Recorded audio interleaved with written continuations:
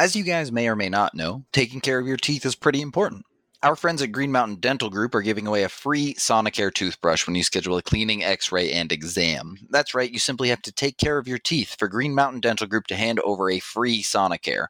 Check them out today online or call 303-988-0711 to schedule your appointment today. And Cole gets another good righty and another right by Cole, a left by Cole this time. Tipped in front by Mika Rantanen. He shoots and scores. Nathan MacKinnon. Call J.T. Comfer. 877 goes now. Gabriel Landeskog. Collective hugs. 29 and 92. Save made by Grubauer. Move over, Picasso. This piece of art is by MacKinnon. My goodness gracious.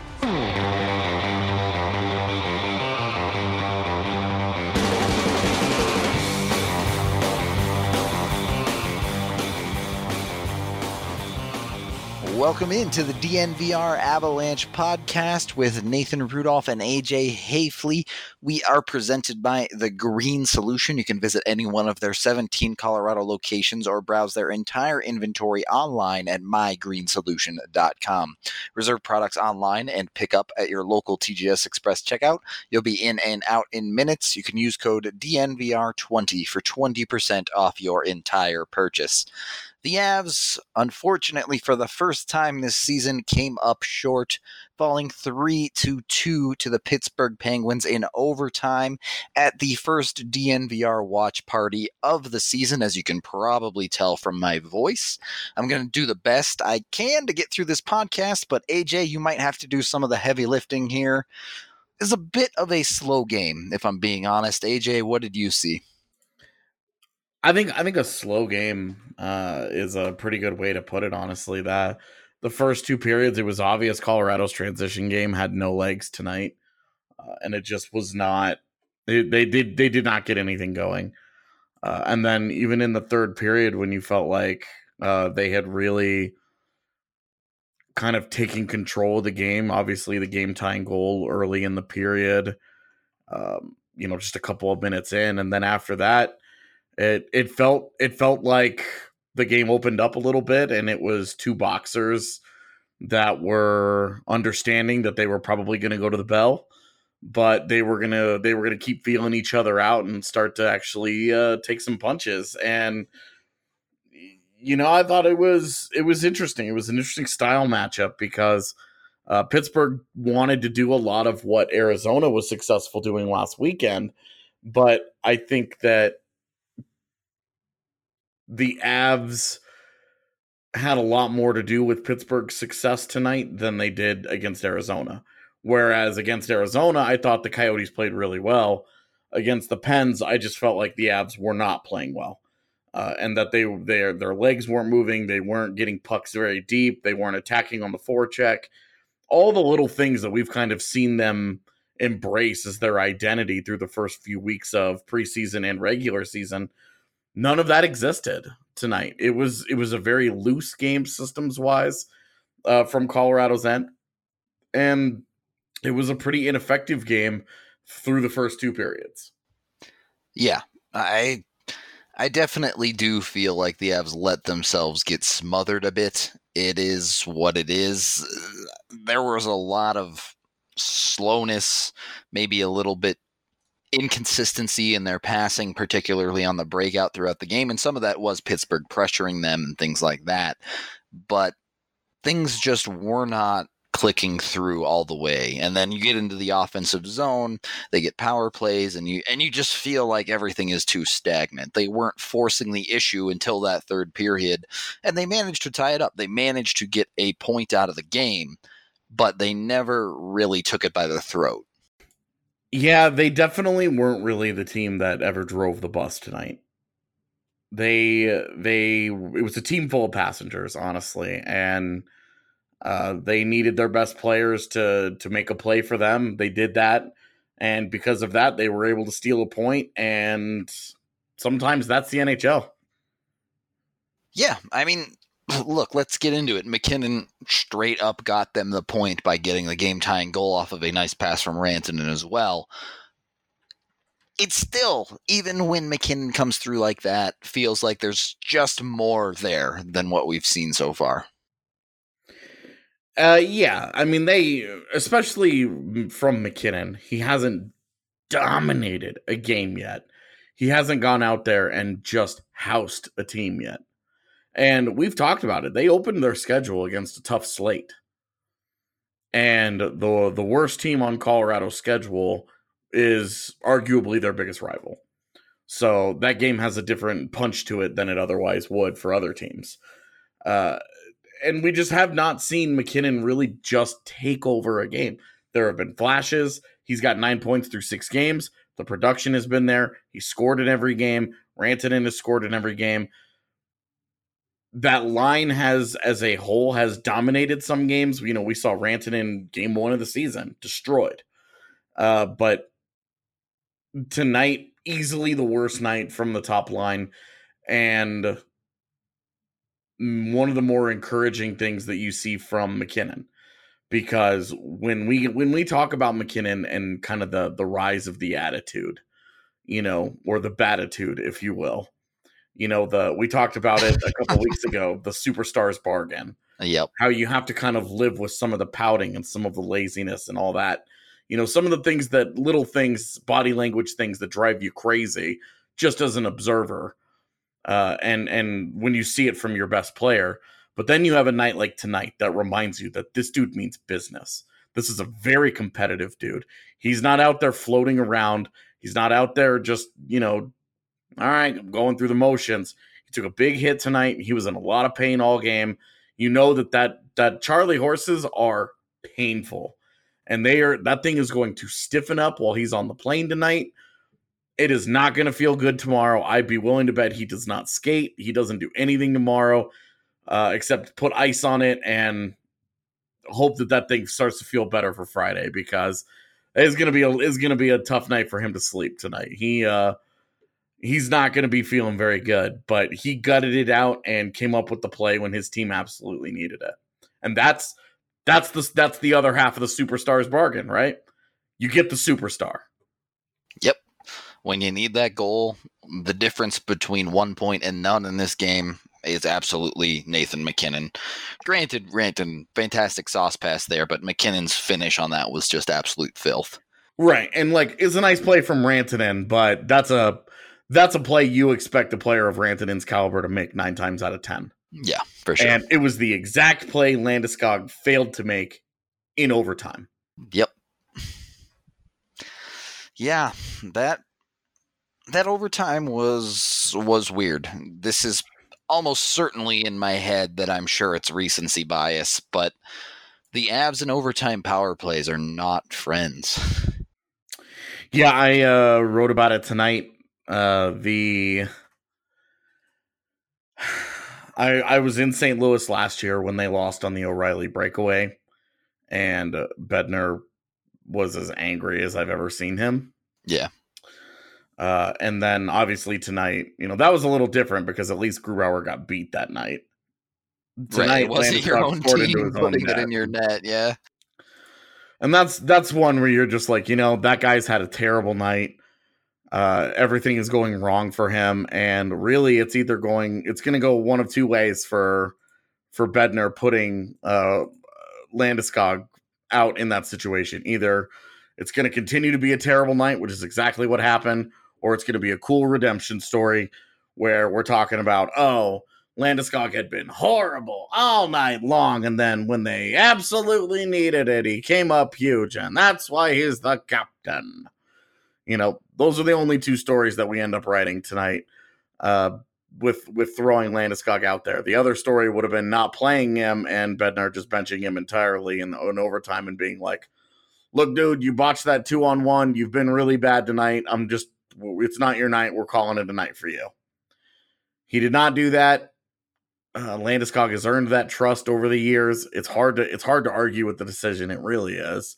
The guy's come up so big for you so many times in so many situations for so many years that at some point you just a night like tonight, it's the one night that this maybe happens. Maybe 2 of them happen in a season, and he gives you 15 that go the other way, 10 that go the other way, and you just live with it.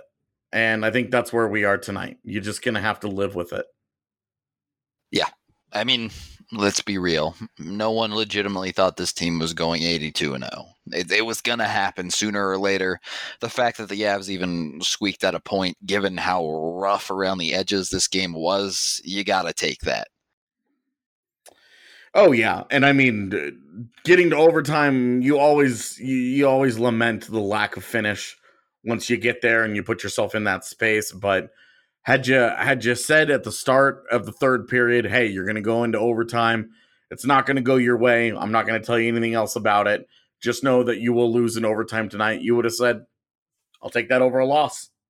Yep, every single time you will take it. And that's where the Avs ended up. We'll go ahead and call segment 1 there. We'll come back, probably talk a little bit more about that overtime and some of the not as superstar players on the Avs. But first, it's time to acknowledge the official beer of DNVR in Breckenridge Brewery. I had a few myself tonight over at the Ice House Tavern at our watch party, which was a fantastic time. The place was hyped, and can I just say I love how much the city is getting behind the Avs right now. That place was just awesome to be at, and all the chants and all the cheering, as you can clearly tell from my voice, there was a lot of that going on, and it was an awesome time. Had a handful of Breck brews, whether it was their vanilla porter or their Avalanche amber ale. Enjoyed all of them. Even if those aren't for you, you can get the Strawberry Sky or the Colorado Core or any other number of beers that they have. They have one that you will like. I pretty much guarantee it. So keep an eye out for Breckenridge beers at your local liquor store, or if you missed tonight, we will have more watch parties in the future. Keep an eye on the Breckenridge event calendar over on thednvr.com. We plan all of our events there. You can RSVP, let us know you're coming. We will be drinking Breck brews at every single one of these things. If they're all like this one, obviously you want the game to go the other way, but the atmosphere was just awesome, and I love the whole thing. I highly recommend it. Come out, RSVP, have a good time with us. Second segment of the DNVR Avalanche podcast with Rudo and AJ. We've talked about MacKinnon. We've talked about Landeskog's struggles. Let's first go to Grubauer, because let's be real, Grubauer kept them in this game. I think maybe of all the performances up to this point, individual performances across the entire team, not just goaltending. Sure.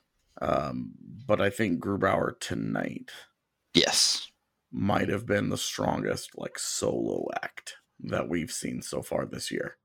I'm with you. He was with the bucket at the bottom of the boat, bailing him out constantly. He was so calm. And I think that's when he's absolutely at his best. You're seeing an economy of motion. You're seeing a guy that just reads the play at a very, very high level and makes it look easy. And there were a couple of really tough saves that he made. He almost made the stop on the Crosby goal. Yep. I mean, he got all the way across, read that thing all the way. I mean, the only guy that maybe stops that is Ben Bishop. Just because he's large? That's just because he's 6'7" and has legs that, are trees, basically. So, he was so good tonight. He was just impressive. And in no way an adventure, and you weren't feeling like Pittsburgh was just unlucky. You were feeling like this guy's just shutting these dudes down. The 2 goals that he gives up in regulation, you can't fault him for any of that. The overtime goal, what are you going to say? That's not even a shot on goal. If Landeskog's not standing there, that's not even a shot on goal. Well wide if it doesn't hit Landy, yep. So, of all the things that have, Colorado's kind of gotten through, they've gotten really lucky in some games. 2 goals called back against Boston. The called back goal that would have made it 5-4 against Washington. The high stick goal against Calgary Landeskog in the neutral zone. They've been on the right end of some really big breaks, but they've also finished. Yep. And tonight was the first time that one of those big breaks didn't really bail them out in a big situation, and it was on them. And they did fine. I mean, they walked into the third period for the first time, down a goal, tied it up 3 minutes in, and then played a very solid third period from then on. And then honestly they were good in overtime until the power play. They were good. They've been totally different in power in overtime, both of the times that they've been there at even strength. Obviously winning it against Arizona, and then until the power play tonight. I mean, what's your complaint?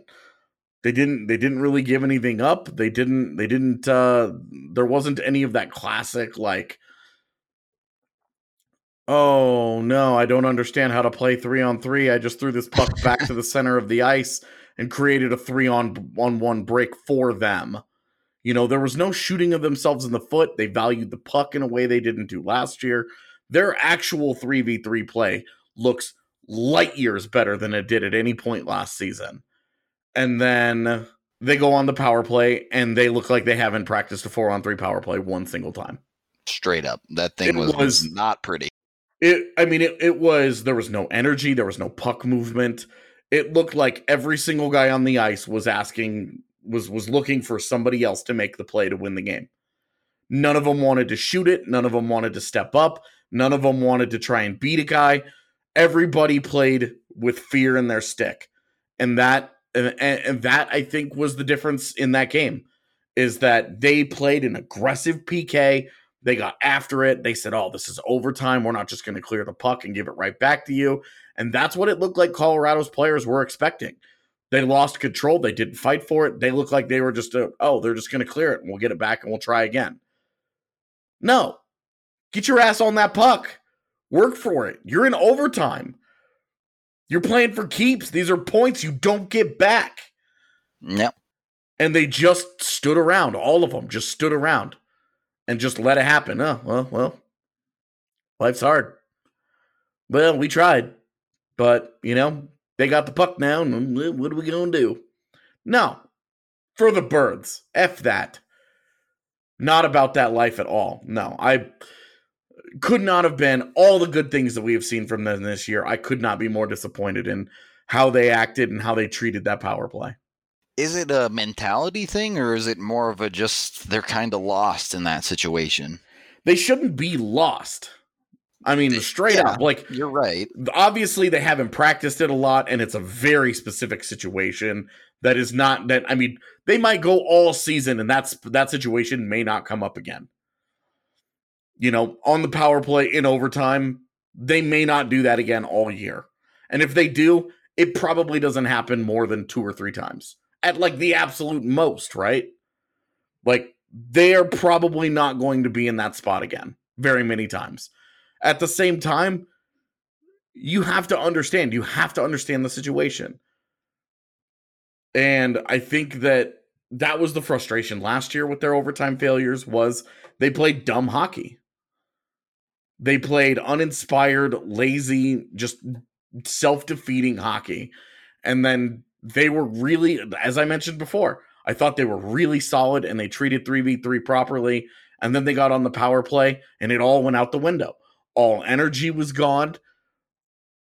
All puck movement, everything just died on everybody's stick. There was nobody that played, with that lion inside of them. It wasn't like there was one of those guys that was stepping up and separating himself and looking like, God, I just want to be the guy. They all looked like they were afraid to make the big play. And it was frustrating, honestly.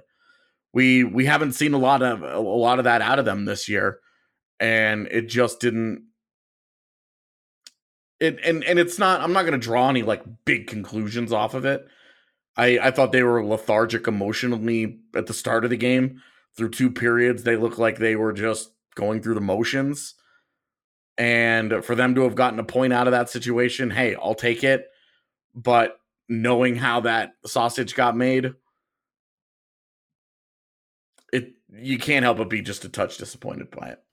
There were some good things. I thought Burakovsky had some good moments working hard. I thought there were other players that played solidly, but for the most part, the top six, honestly, not just that 4-on-3, but the game as a whole, you were waiting for them to kick it into that next gear.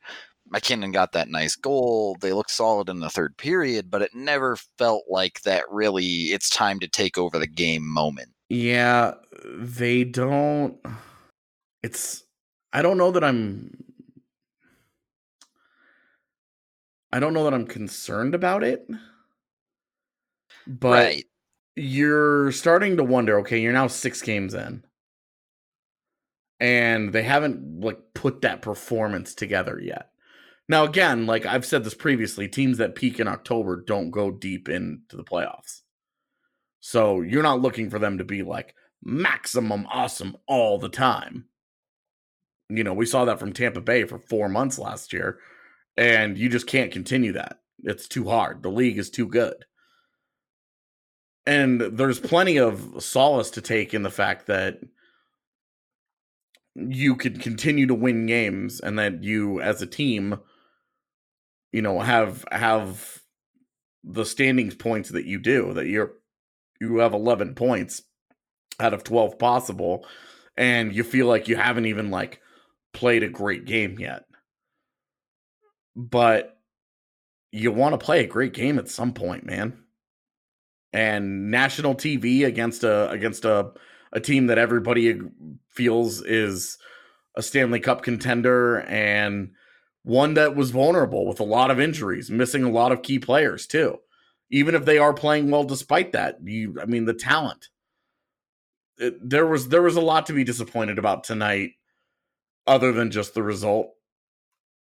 But the fact that they still got a point in that situation might be the most encouraging thing out of the entire night. Yeah, that is not a game the Avs get a point in last year, certainly. I think that's a game where everything falls apart around them immediately. Well, and emotionally, they seem so different this year. They seem to understand that the third period is where the magic happens. You try and build leads in the first and second periods. You try and do everything, but the third period is really where it's at. You want to build a lead in the first 2 periods, and then the third period is all about locking it down and finishing. If you're tied or you're behind, you still have work to do. But you got there, and the third period is all about finishing. And they seem to be going in with that mindset. Their third periods feel, to me anyway, they have consistently felt like they're better periods in most of their games this season. Certainly, the 4 goals in 9 minutes in Washington is, will be one of their better stretches that they have all season. But they each of the third periods kind of has taken on a very similar personality, which is the Avs came to play. They were tied 0-0 with Arizona, and they go out and they put 2 up on the board, and they give the 2 back, and instead of feeling sorry for themselves, they go out and win the damn game. It's just a different team emotionally right now, where I think that they're approaching the third period in a very mature way. And given that they are still as young as they are, honestly, that's just scary for everybody else. Yeah. Straight up, the amount of growth potential that this team still has, it feels like you and I should be sitting here saying this loss is no big deal, and it isn't. But it feels like they could win on this game. They could have won this game easily. And if they can take that next step and get to that growth, man, this league is in trouble. Right. And tonight was kind of they put themselves in position to win this game. They overcame all of it. Their number one enemy tonight was themselves. They overcame that, put themselves in position to win this game, and then coughed it up at the very end. they're a minute and a half from a shootout. Even if they don't score on themselves and they don't score on that, I mean, then you get to the ultimate coin flip of a shootout where that's really where their injuries are going to play a huge role. You know, where it's like Crosby, and then after that, it's what, Crosby, Gensel, and then you're like, oh boy. Yeah, it gets pretty rough after that. Where do we go? Where you feel like Colorado is 6 deep in that spot, where you definitely feel like you have the advantage. I mean, the way they lost the game was basically the only way they probably were going to lose this game once it got to that point. Once that power play started. Yep. That was probably the only way they were going to lose it. Now, anything could have happened in the final, whatever it would have been, 40 or 50 seconds of regulation or of even strength time in OT, but it still, the way that they were playing, they were not giving up quality opportunities. And and Grubauer was locked in. You felt great about it. You felt like they were in such a good position, and the way they lost was just such a stumbling through the forest, and I tripped over a branch and fell down and shot my buddy in the butt kind of way. Yeah. I mean, what can you do but shrug your shoulders to the end of that game? That was why once they lost, I tweeted out and I said, I mean, it's kind of funny. Yeah. Like 3 or 4 months from now, we'll look back on this and be like, do you remember that game? And we'll kind of giggle. Because it was like, in the moment, it sucked. Especially because that's your first loss of the season, where you're like, really? An own goal.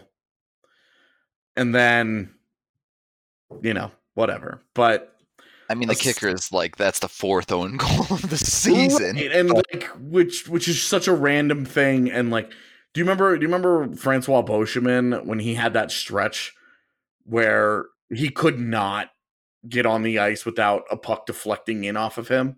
Yep. And we were like mad at him, like there was something he could do about it.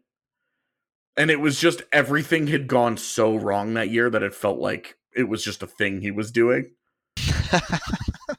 And and included in that was that home game. There was a home game against the Flames where Calvin Pickard was in net and they scored 5 goals that night. And the capper, the all-time capper, was the one that hit high off the glass behind him, bounced back, hit him in the numbers or on the nameplate, yep, and went into his own net. Yeah, that's so brutal. That's kind of what tonight felt like, where you were just like, okay, I'm going to play some Benny Hill music and go to sleep now. All right. Well, we'll end the second segment there. A couple of other oddities and ends that we'll get to in the third segment here. But first, you guys know how supporting local business is in our blood. We're super excited to tell you about Denver Rubber Company, and it may not be what you think it is. Denver Rubber Company is the most reliable local partner for your long-term projects since 1972, and Denver Rubber Company has provided the highest quality of products from custom die-cut gaskets, molded rubber, to custom contract manufacturing and custom hoses. And guess what? Snow is coming. We've already had a taste of it here in Denver. You'll need Denver Rubber Company when it comes to anything snowplows. DRC can cut to size and pre-slot most snowplow rubber. The blades can be cut to any length and slotted for mounting to meet your exact specifications. We went and checked out their warehouse a few weeks back, and it was honestly just kind of awesome. These guys have created proprietary materials that make up the inside of a wind turbine blades, which are honestly just kind of dope. And we even witnessed machines that cut material that is used in bulletproof vests. They claim that it even is able to block AK bullets, which is like ridiculous if video games are anything to go by. So I don't know. It's pretty awesome to me. And remember that Denver Rubber Company custom makes everything. They're a family-owned business with loyalty only to the people, just like us here at DNVR. Be sure to call them today for any snowplow needs, custom gaskets, hoses, or any number of other projects at 1-800-259-0010 or visit them at drcfirst.com/DNVR and tell them who sent you. Third and final segment of the DNVR Avalanche podcast with Nathan and AJ. We've talked about a lot of the messiness, a lot of the sloppiness of this game. One of the things that I thought was a positive to take was something that we've regularly seen from this Avs team is that fourth line. Calvert comes out early, works well with Belmar. They get that early goal and give the Avs the lead. Obviously, the game didn't go where the Avs wanted it from there, but that fourth line did seem to be one of those that was able to overcome the smother nature of the Pittsburgh system. Was it Pittsburgh? What? I mean, was it Pittsburgh's system? Like that? I mean, maybe it wasn't. Maybe it was just the horrible sloppiness of the Avs, but either way. I just didn't feel like Pittsburgh was ever really playing very well outside of having like good energy. I thought that they had jump early on, but I don't feel like at any point they were playing really well. Yeah, I do think that's a fair argument. If you have this game pegged on the schedule, you're not expecting it to be a 3-2 smothering by Pittsburgh, certainly, especially given how many goals they've scored through the season thus far. It's just kind of the way the game ended up playing out. And I think Pittsburgh leaned into it well, but they didn't really do much other than force errors out of the Avs. Yeah, I just don't think the Avs played very well. This is why I go back to the Arizona game, because I thought Arizona imposed their will very nicely and did a very good job of disrupting what Colorado wanted to do. I thought Colorado disrupted what Colorado wanted to do tonight. I didn't think that Pittsburgh was particularly good defensively. Offensively, I thought that they were able to create okay chances, but there wasn't a lot of traffic in front of Grubauer. They didn't take his eyes away. They didn't really make him work very hard. You know, I really didn't feel like the third period after they tied the game was a lot of fun. I thought that was two really good teams going after each other. Had that been the entire game, it would have been an awesome game. Like, it would have been like, oh man, these two teams just got after. That was not the first two periods. The majority of the game just was not that way. It felt like two minivans stuck in some Alabama mud. I don't know if I'd go quite that far, because I do think there were quality chances on both sides. Grub played great, shutting down most of the Pittsburgh opportunities, and it felt like the Avs, on the opportunities they got, they fell to the wayside, and then immediately the inconsistency would come back in, and they would struggle to generate secondary ones. Yeah, I mean, Compher missing the net on a shorthanded breakaway when it's 1-0 is a game-changing play. Right, exactly. The Jost led 3-on-1 where he shoots it into Matt Murray. Another Jost odd man rush where he ended up like tripping himself and flying into the boards awkwardly. Yep. He was weird tonight. He was kind of odd. I thought that line was okay and good at times, and then blah at others. But Jost just felt like a comedy of errors at times. And I still don't think he played poorly. It was just sort of an awkward night. Yeah, an awkward night on the whole. Beyond just that line, I would say. You mentioned some of the misses. Donskoy had a great chance that he didn't hit the net on. Even in overtime, Makar had a good chance on that power play that ended up missing the net wide and eventually led to a 2-on-1 the other way.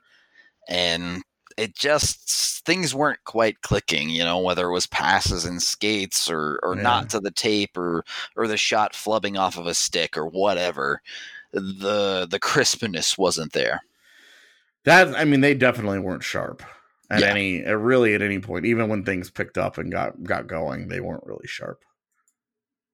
This kind of leads into a question we got on YouTube the other day from Ladmans. He asks, I'm struggling to reconcile what I see as Avs bad breakouts and blown defensive coverages with the Avs having the lowest goals against in the conference. Are they just getting lucky so far, or are they better than I think they are defensively? It's hard to say that they have been lucky given that they've scored, 4 times into their own net? Yeah, right. Exactly. They've had plenty of their fair share. It's tough to say that they've been lucky on that end. Offensively, and obviously they've had 3 goals taken off the board against them. So that helps. Of course, had those plays been called properly, we wouldn't even be having this conversation. That's true. In a perfect robot referee world, all of these calls happen before the puck is in the net, right? So yeah, well, and the Washington one especially. My God, how do you miss that? Brutal. That one really was very, very clear from the beginning. Made even more confusing by the fact that the altitude broadcast was like working really hard to make it seem like there was something there. Yeah. And it was like blatantly offside. Right, and it was like, what are you looking at? This is so obvious. It was wild. Anyway, I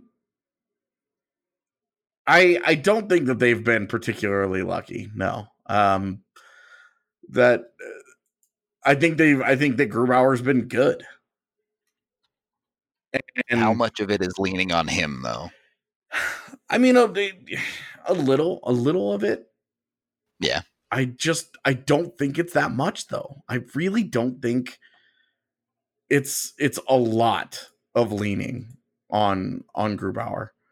It's one of those weird situations, right, where in some cases the best defense is a good offense. You give your forwards the puck, you let them possess it for the majority of the game, and your defense doesn't have to do as much work. It doesn't. I mean, right. The thing that I think is most encouraging about Colorado's defense and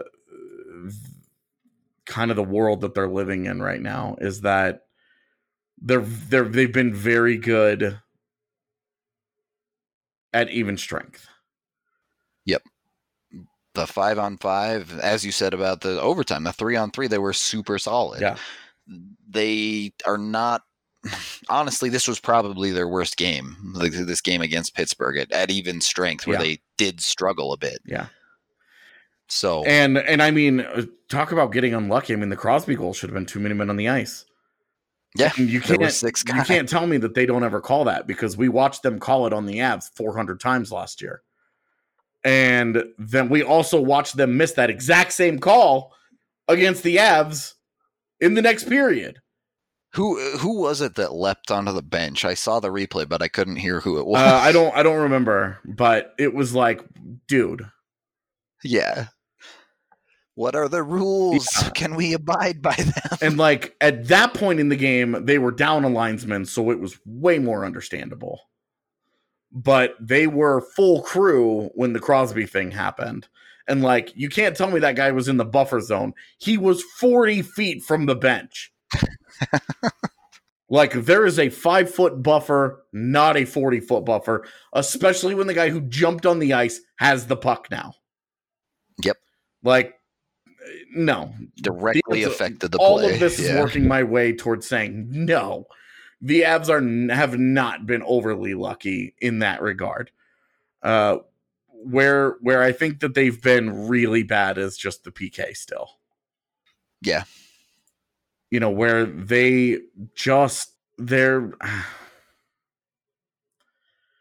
you're never going to have like a high save percentage on the PK.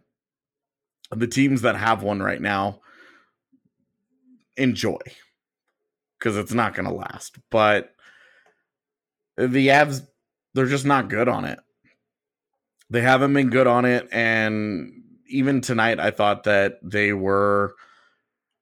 I mean, Justin Schultz kept clearing the puck for them. But outside of that, they were giving up quality opportunities, quality looks. And that's my biggest area of concern on the entire team. I think even strength, they've been really good. The power play is always sort of going to be a work in progress. It came into tonight 10th in the NHL. It went 0 for 3, kind of. Like the first power play was like a 40-second power play or whatever. The second one was the only one that was the full power play. And then the third one was obviously the one where they gave up the game winner, the shorthanded one, which I think is the first shorty they've given up this year. So they've been pretty good in all these areas except the PK. 4v5, not good. Yeah, I mean, it's a bit of a tough situation. PEB, 40% on faceoff so far through this year. Does that play into that PK a little bit? I'm sure it does a little bit, yeah. I mean, more than anything, it's all puck possession. Yeah. So that dude's got to get it going. He was brought in specifically for this purpose. He absolutely has got to get the faceoff thing going. I'm not asking that he be 56% or a league leader, but he's got to be 50. Yeah. He's got to be 49 even. I mean, it was an area where he had a career year last season in that regard, and it was fine. Like, you're like, okay, whatever. But he's got to get better, man. I'm sorry, but it does. It's not something that we've made a big deal about the last couple of years because they haven't had guys who were good at it. But when you bring guys in specifically so that they do this, so that they can do this job after 6 games, 40.3%. That's unacceptable. That's pretty rough. I mean, Nathan McKinnon's at 43%. Winger Gabe Landeskog's at 44%. Yep.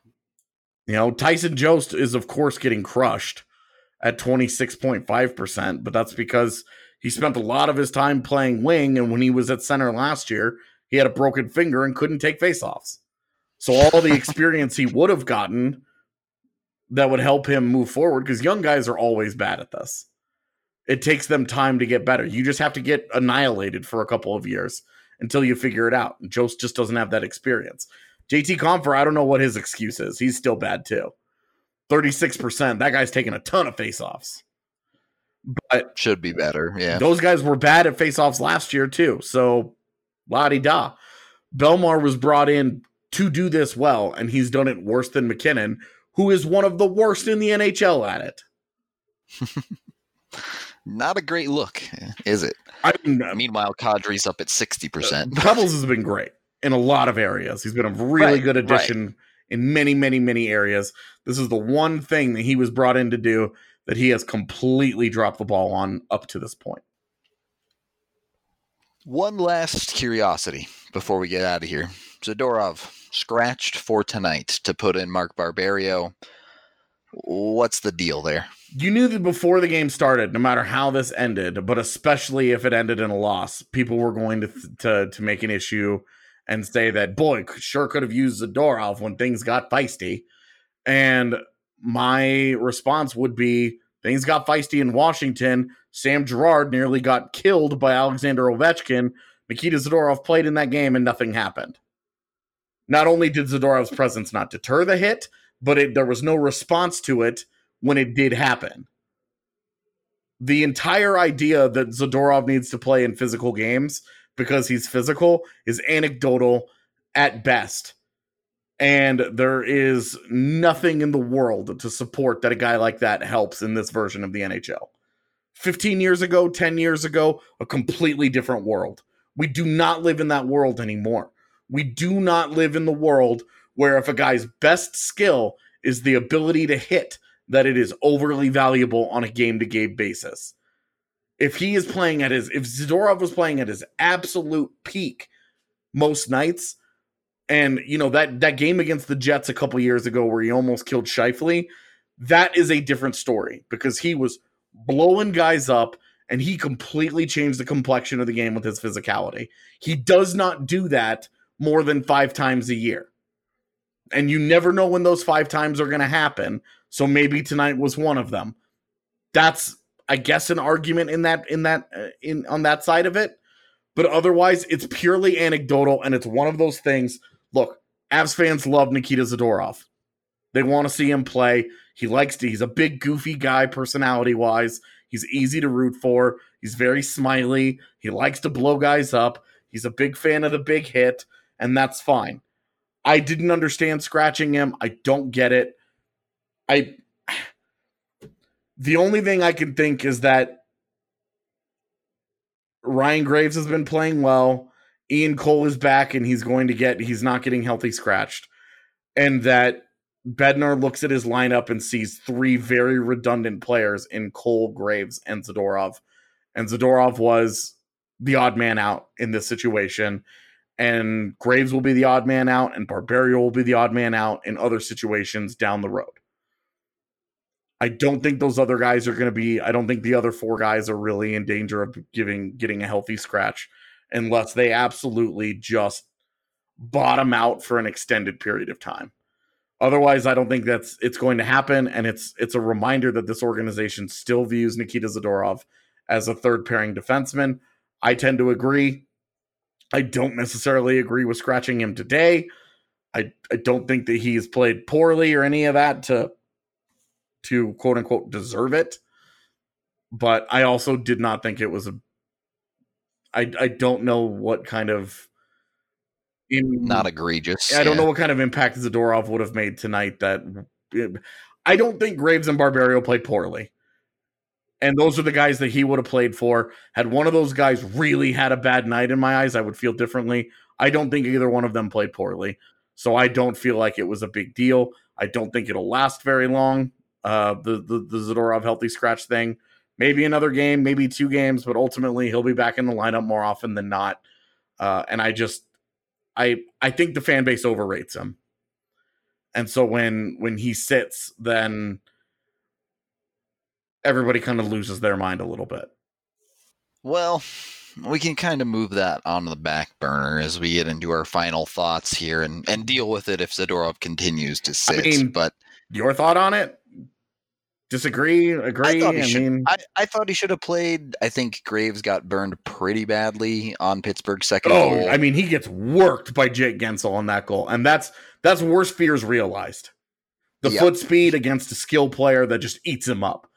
But I thought outside of that, and absolutely that play obviously mattered in a low-scoring game, but I thought outside of that, I actually really liked Ryan Graves tonight. To be honest, I agree. Outside of that play, the last 3 games have been some of the best defensive hockey that Graves has played since he's been in the NHL, so it's hard to complain there. I don't get the allure of Barberio that much, even if you do say Graves, Cole, and Zadorov are similar guys. If you're getting consistency out of your bottom 3, that's fine. Yeah. But look, I mean, at the end of the day here, the Avs needed to produce more offense to win this game. That's the opinion that I'm sitting at here. And I say that McKinnon kept his point streak going. Rantanen kept his point streak going. The Avs kept his point streak going. The only person that unfortunately lost their point streak was Cale Makar, who now no longer sets the record for defensemen. But the Avs are 5-0-1. If you told us the Avs would be 5-0-1 in September, we'd have put all our money on black on that one. Yeah, I mean, that would have been an easy, great, we'll take that. Yep. And I mean, we said before this road trip, 3-3. Yeah, right, exactly. They started this road trip 1-0-1. That puts them in a great situation. Even if they split in Florida, they move to 2-1-1, and then you win one of the last 2 games, and it's a successful road trip. Yeah. Straight up. I mean, getting boy, they win the 2 this weekend, and good road trip with a chance to be great. Great. Yep. If you win 4 of the 6 and one of them's an OT loss, that's really, really good. If you win all 5, that's silly. You're topping the Central Division and cruising at that point. I mean, at that point, we're out on this limb now, but at that point, you're seriously talking about building a playoff cushion, because that's so many points that get banked. Yep. That it really is. It seems like it's too early for that.